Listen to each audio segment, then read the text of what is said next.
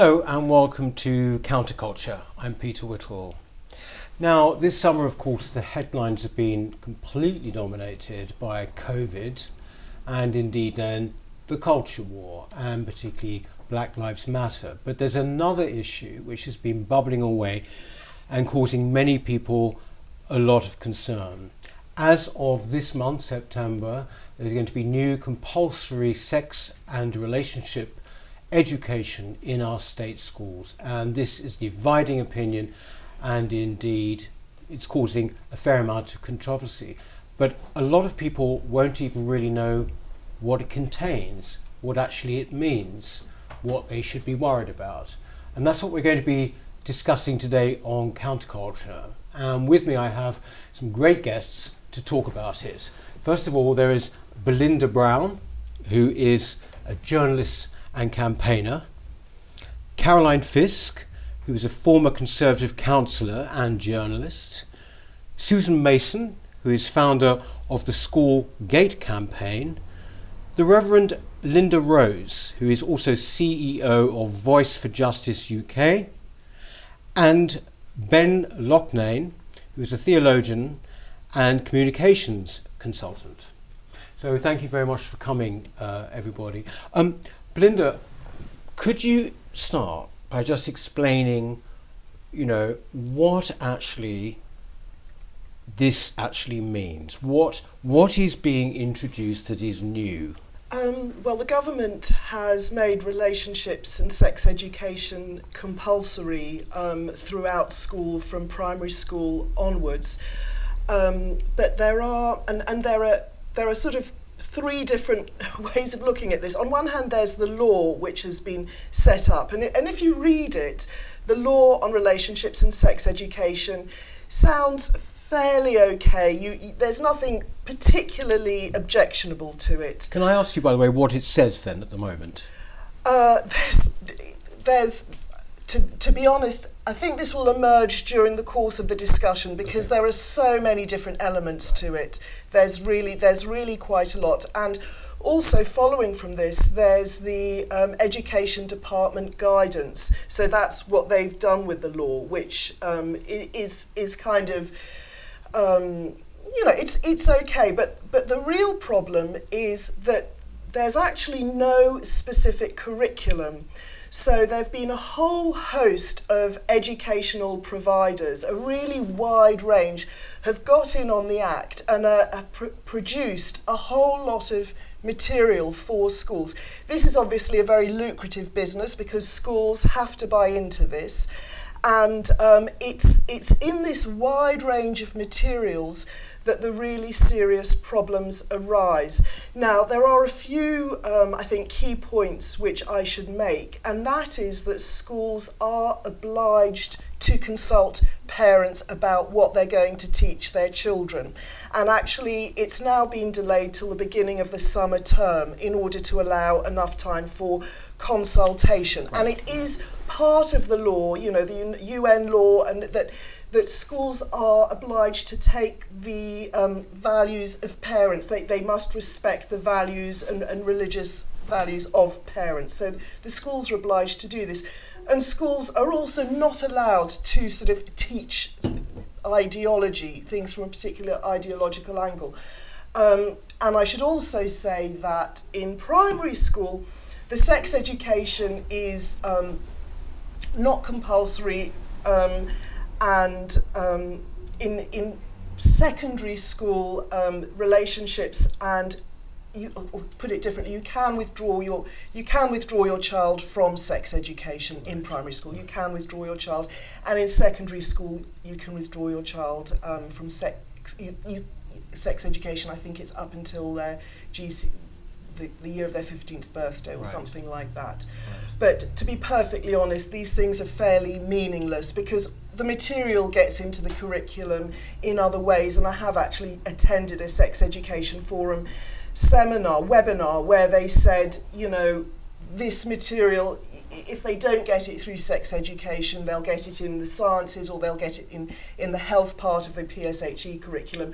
So it's very difficult actually to withdraw your child from any of this material, but they must consult you, and that is a key thing to take home. Schools must consult parents. I don't know if You mentioned there that it's in the law that schools have to respect parents' values and things. How exactly is that actually enforced? I mean, how do we know that they are? Do you know? Well, no, we don't know that they are, and schools have, for example, with sex education, which has been in schools for many years now, primary schools do not have to provide it, but they may do, and as Belinda says, parents can withdraw from primary. They have a right to request withdrawal in secondary now, as of this September. They don't have an automatic right of withdrawal.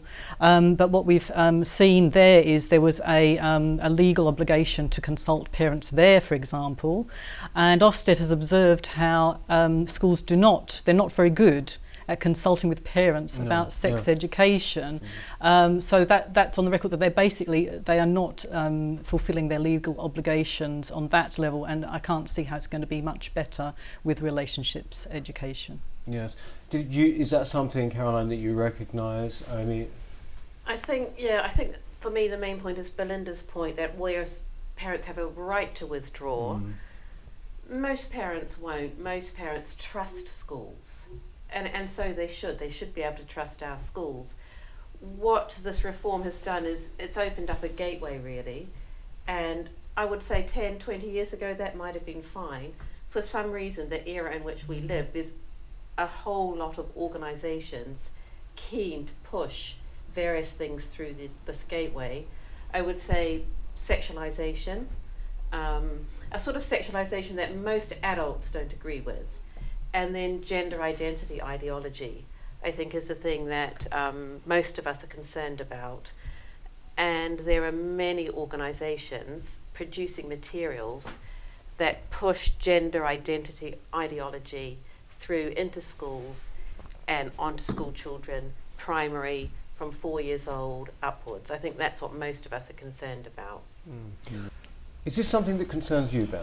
Well, for me, the main concern isn't necessarily the content of the sex education curriculum, though that is, of course, a major issue. My concern is the overreach of the state, and certainly through schools, into what should be the domain of the family. So this is something that should naturally be happening within families. And the state taking it upon themselves to educate your children about what they ideologically believe about, for example, transgenderism. That is not their job. Their job is to educate. It's, the 3 R's would be probably a lot more valued. But we're now not teaching what should be taught and teaching a lot of what doesn't need to be taught. And for me, that is very confusing. What is the function and what is the purpose of a school in this case? Is it to teach children, or is it to teach them how to learn and lead them towards knowledge so that they have a love for learning? Or is it about indoctrinating them and making sure that they're right on and agree with every government edict? And I think it's the latter, unfortunately. Which is what you're saying, isn't it, Caroline, really? That basically what you're saying is that the times have changed. Essentially, something that might have been okay, it's now basically, it's almost like a portal through which things can come, isn't that right? It's a portal, and there's a large number of groups who have long been gearing up for it, producing the resources, telling primary school children that there's no such thing as biological sex, that sex is a spectrum. It's not. There are 2 sexes. Telling primary school children that they all have an inner gender identity, which is unaligned to biological sex.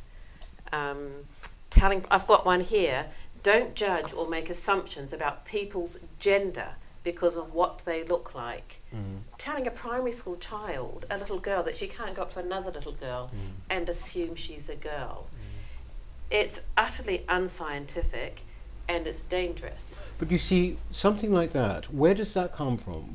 Who's providing that? You can hold it up if you like. So this is not a little LGBT plus group. This is actually from Benados, the children's charity. Not only that, this is on a portal which says this is authorised by the Government Authorities Office. So it's just everywhere. The website where this is basically says this has been endorsed by the government. Just one more thing, because I know you all want to go on. Gender identities. sometimes our gender identity matches our assigned gender, the gender we were told we were when we were born.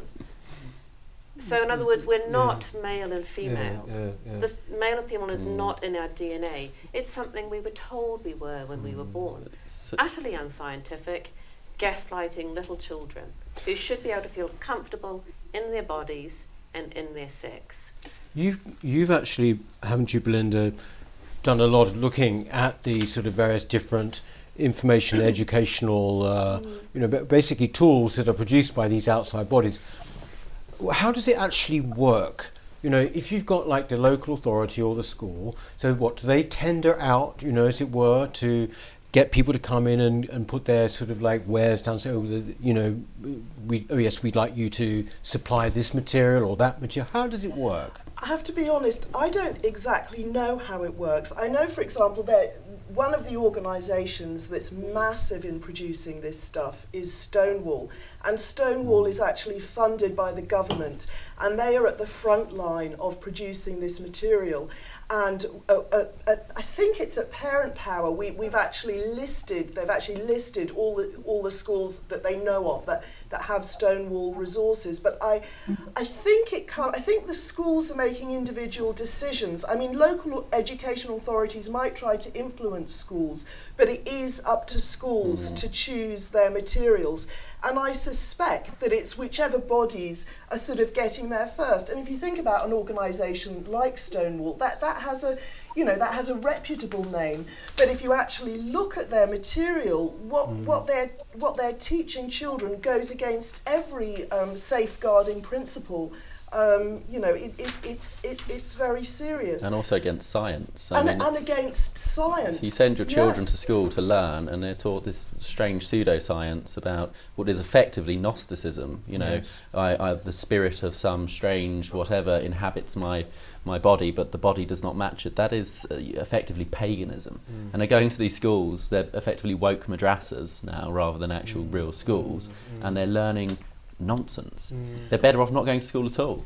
I very much agree with your point that the state shouldn't be interfering with this level of private life. The family should be free from state interference. We all have different beliefs and different principles and politics within our families, and we should be allowed to preserve this. But the state is coming in and trying to shape that. And that is exactly what I have an issue with. It's almost Soviet, isn't it? The way that the state is saying your children are not your children, they are the children of the state, and they'll be taught the state's values before the family's values. And that is a huge precedent to set. The moment where the children are no longer answerable firstly to their parents and then to their school, but answerable first to the school and the state.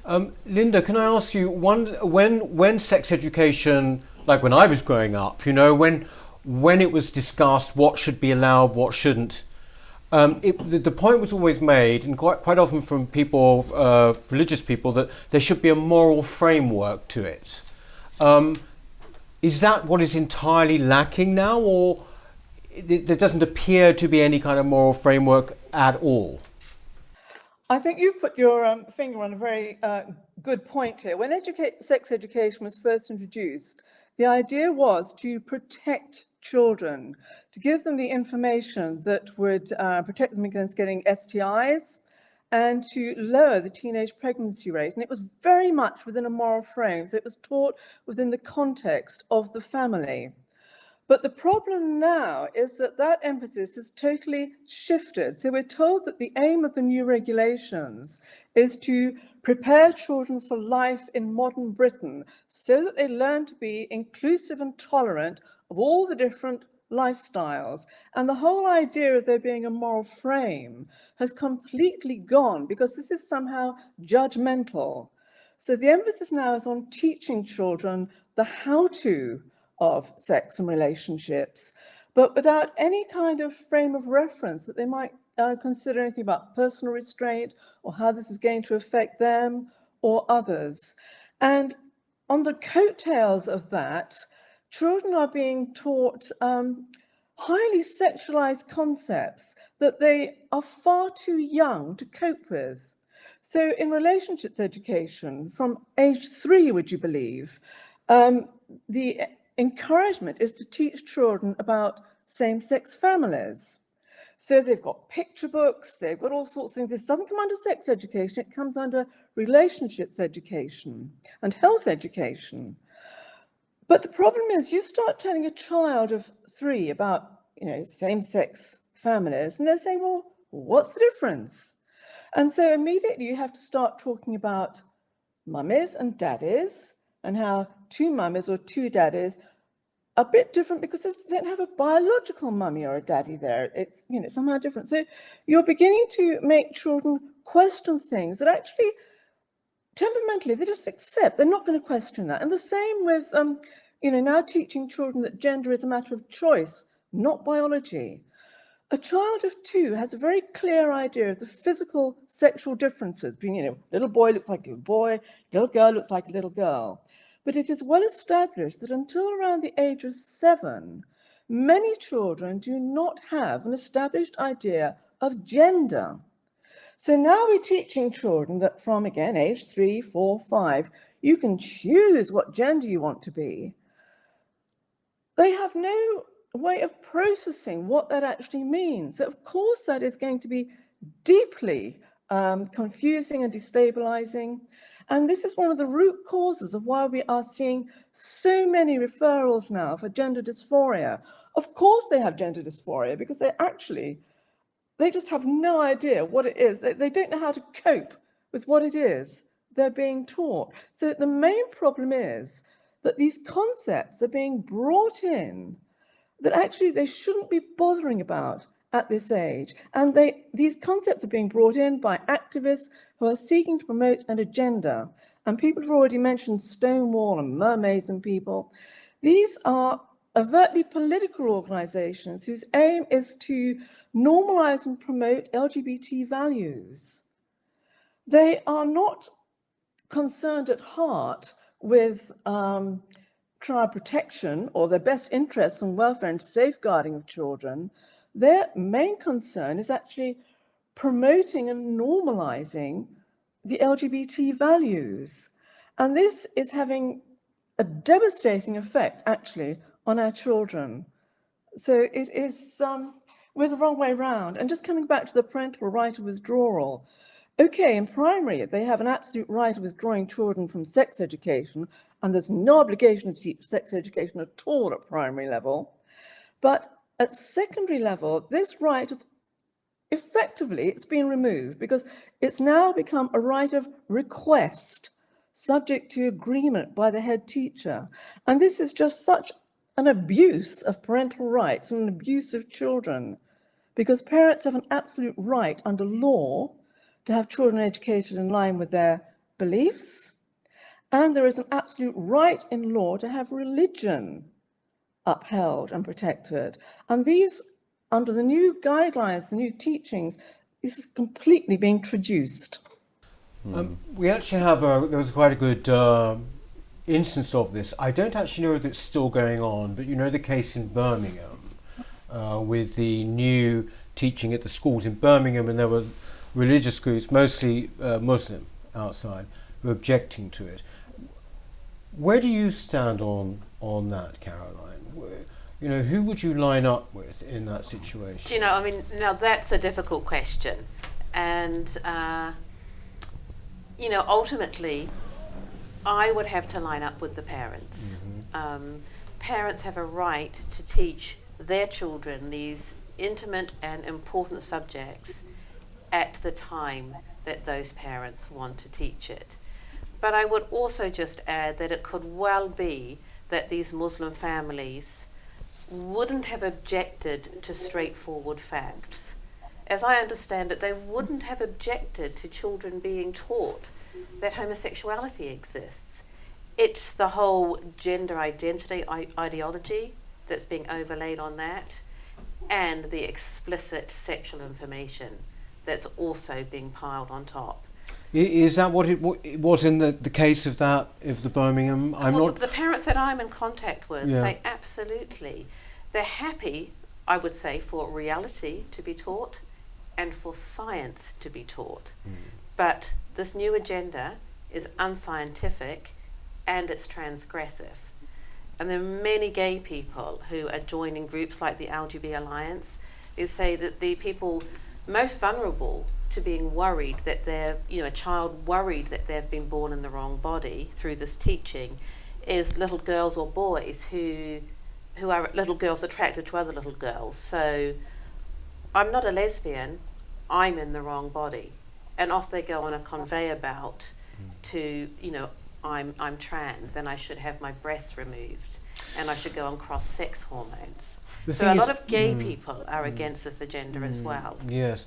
I mean, I think, could you give us an idea, Belinda, of, you can be as detailed as you like, but what are the kind of things that are, obviously Caroline's already mentioned a few things there, in these materials that can be supplied in the service of sex education?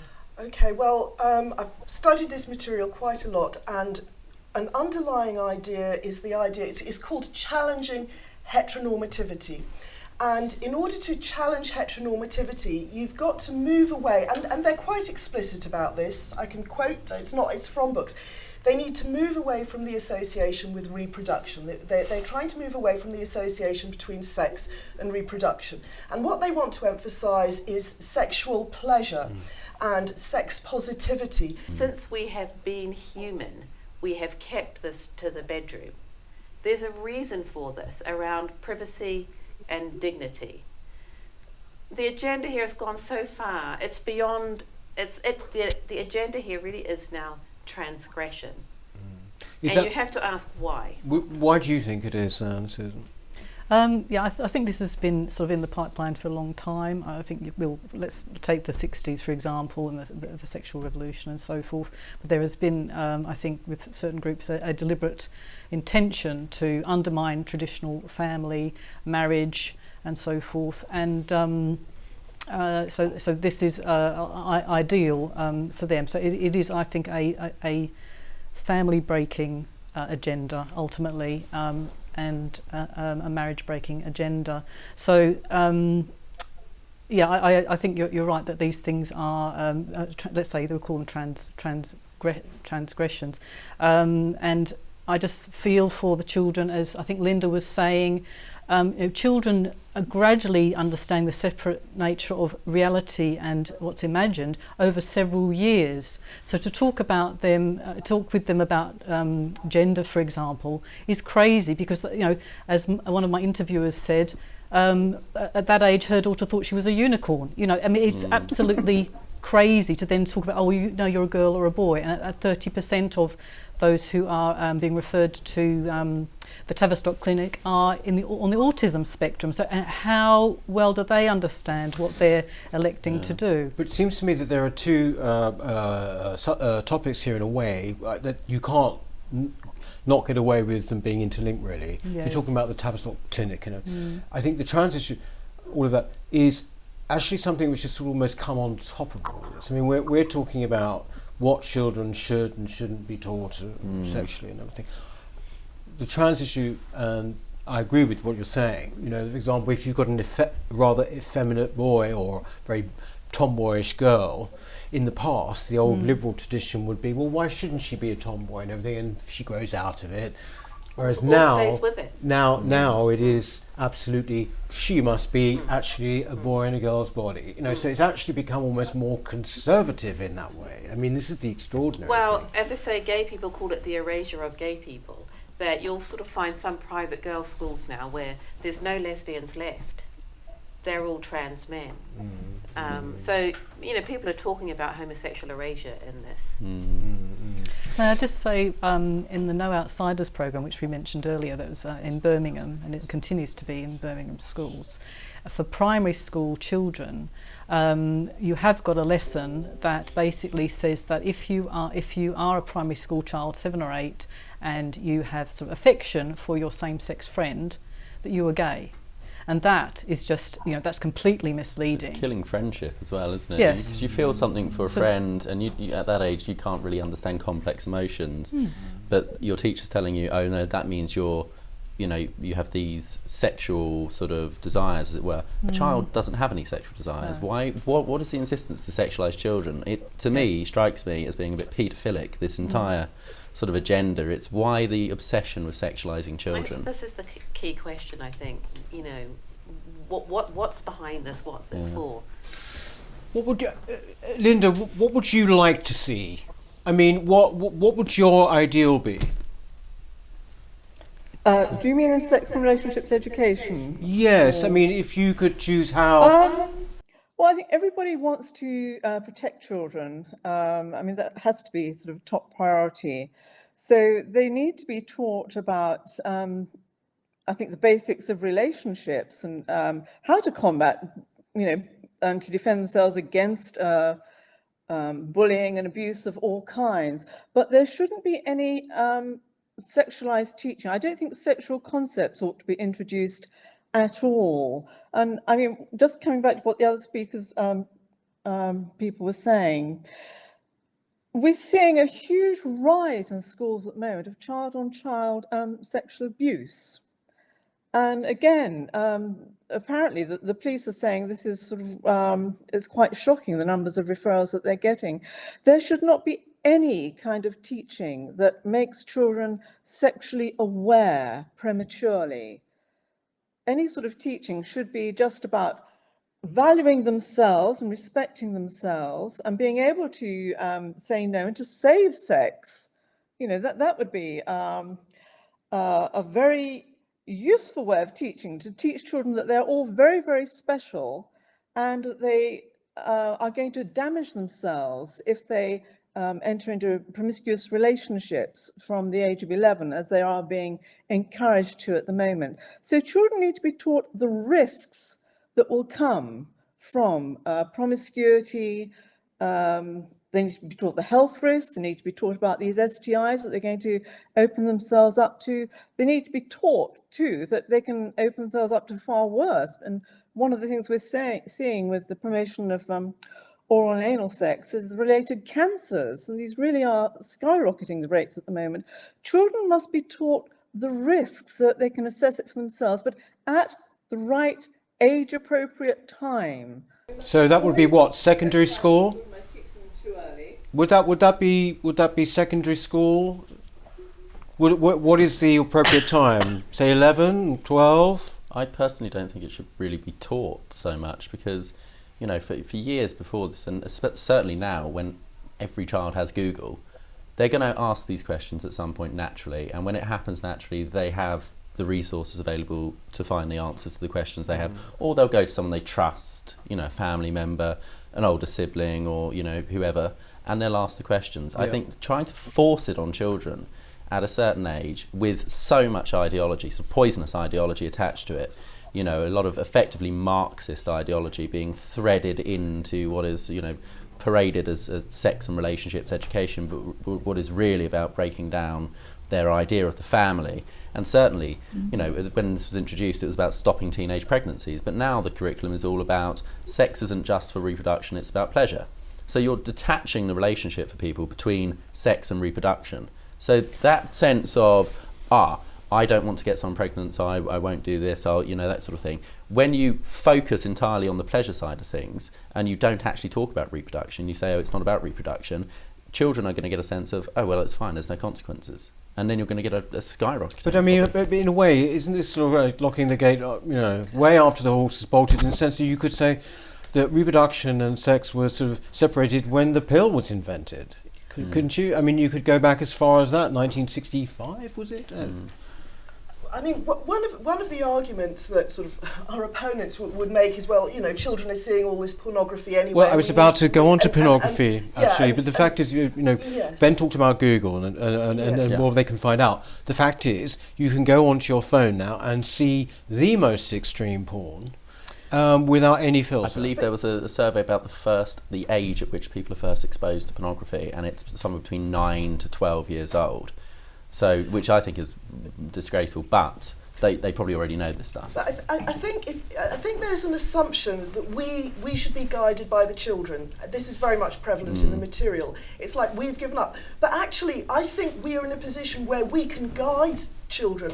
I mean, for example, if we explain to children the consequences of watching pornography, I mean, if you tell young boys, look, when you get too much into pornography, you actually find that you excuse me to be so graphic, but you can't maintain an erection when you're in a relationship with a woman. This is the real, this is the reality of it, is that young men who become too hooked on pornography actually find it more difficult having, you know, sexual relationships with a real person. And I think that if you tell young people of the risks, you know, if you tell young girls that when you have a sexual relationship with someone, when you then split up, this is really devastating, and it's quite interesting because actually there are real physiological changes which happen through the sexual act, and they mean that actually you're quite traumatized when you break up. If you tell young people this, if you tell them, you know, maybe it would be better to read a book than masturbate or whatever, you know, I think you can actually guide them out of these habits. You know, yes, all this stuff is available, and I think if we tell them of the risks, actually children would be interested in this. They want to know, and they say that they want to know more about relationships. So let's tell them the dangers of, you know, early sexual debut, of getting too hooked on pornography, which can follow on from getting too involved with masturbation. All of these things are being encouraged. So I think we can guide children away from this. Can I just put in the idea that, I mean, basically there is this view, again, entirely anecdotal actually, I've got no data for it, but that in fact younger people are, I hasten to say the word Puritan, but younger people are far more abstemious than maybe the generation or the one before that. I think Do you hold with that view? They're less sexually active, I think, Yeah. but I'm not sure about if they're more innocent. I think they're actually just numbed to it, and it's partly to do with the sex education, because when you have a teacher telling you all this stuff, it sort of takes the fun out of it, really, doesn't it? It's, you know, if it's on the curriculum, you get bored of it. You know it all. You've seen it all. Well, not completely, but I'm saying that it's no longer something which is private. It's no longer rebellious. Yeah, it's no longer rebellious. It's sort of, it's been mainstreamed, and you know, when people have access to all sorts of pornography, anything they can imagine, or even things beyond their imagination, their appetites change. I think, But I think even if, nevertheless, damage is still done. I think, again, I just go back, as you say, some of these things we didn't ever think we would need data on. Humans just held them to be true. People didn't generally look on each other performing sexual acts. We've become human as we've developed a sense of privacy and dignity. So I actually think it's incredibly damaging, not just for people to look at the online porn. I actually think it's damaging for a bunch of 13-year-olds to sit around in a group discussing what they might do with a tongue and an anus. It's not liberating, it's damaging. yeah. Do you have any, I think probably I know the answer to this, but do you have any truck with the idea that this is good intentions? It's interesting reading the relationships and sex education regulations. There are actually just the 4 points. I can't remember them. Sorry, I can't sort of reel them off from memory. But they look very innocent. And then there was an added point before it actually passed through into law. And it says, it's things like, well, you know, what are the characteristics of healthy relationships? That was one point, you know, and how, you know, if you have a poor relationship, it can maybe be damaging for your health and your well-being. You know, that was point 2, or, you know, something like that. And you think, well, that's fine. But you could also say that's an act of Parliament. Surely, since, you know, the human race has existed, parents have explained those things to their children anyway. So why is, and we've had different family configurations as well. You know, maybe, you know, a child has lost one or two parents and has to go and live with a grandparent or an aunt or something, you know, or whatever. And we've always had those sorts of family configurations, but now all of a sudden we need a curriculum for children in school. It's as if parents overnight have lost the capacity to explain these things to their children. There's no evidence for that, and there's certainly no evidence that this curriculum going into primary and secondary schools is any better. Can I just say that I don't think anyone knows who first said it, but the road to hell is paved with good intentions. And I think possibly Gavin Williamson had good intentions, but I'll just read something out. I think the good intentions have sort of been swamped by a tidal wave. This is again. We're talking about the education secretary yes, now. Yeah. yes. So this is the sheet for schools. For example, avoid saying men or boys' penises. Just say penis. Can we all understand why? I mean, imagine teaching boys and girls about sex education and not being willing to say that men and boys have penises. So this is no longer to make, I mean, the idea that there was a trans child in the class anyway, the chances of that, this is now like bodily disassociation. It's no longer just breakdown of family. This is kind of transgression of how we are human, of scientific reality. So I think the good intentions have long since been lost in the tidal wave. Well, Linda, you had something to say there. Because I think there is also this difference between the government, which isn't great but isn't as bad, but it's the materials coming in through this process, and having studied them, there really is the whole challenging heteronormativity agenda. I mean, I've studied the academic. There is an ideological push. Whether you call it queer theory or challenging heteronormativity, it's wide. You can read through all the academic literature, and this has very specific aims. They want to move away from traditional ideas of marriage. They want to break away, or they want to move away from marriage altogether as we understand it. They want to break the assumption links between parents, and they want to get away from the assumption that heterosexuality is normative. They want to break the links between parenthood and reproduction. They want to break the links between reproduction and sex. They want to break the binary assumption of male and female. This is all clear and documented in the literature. And then if you follow and look at some of these sex education materials, they're simply reflecting this ideology. So, I don't call that well-intentioned, but that is a certain group of people's view of what an ideal world looks like. So from their point of view, it's well-intentioned. From my point of view, they're imposing their ideology on the rest of us. It's not just ideology, it's actually Orwellian. It's sort of removing any sense of something which is observable. So, a penis can't be male or female. It's a woman can have a penis because someone with a penis can identify as a... It's effectively doing what Orwell talked about and removing people's sense of reality so that they're more likely to, conform and be told ideas which don't ring true, but their sense of what's right and wrong has been so shattered by this ideology at a very young age, 11 to 13, when they're at an age where they are absorbing everything and they trust their teachers to tell them the truth. And you remove their sense of reality, and when they grow up, they're not going to have any sense of discernment whatsoever. And it's very worrying that they're doing that. Well, look, I mean, this is sort of like now in, isn't it? This as we speak, I think. The program's going out in mid-September. Thank you very much for an interesting discussion. Thank you very, very much, Reverend Linda. Thank you. We will be back next week with another counterculture, but much food for thought here. Okay, so thank you very much indeed. Bye-bye.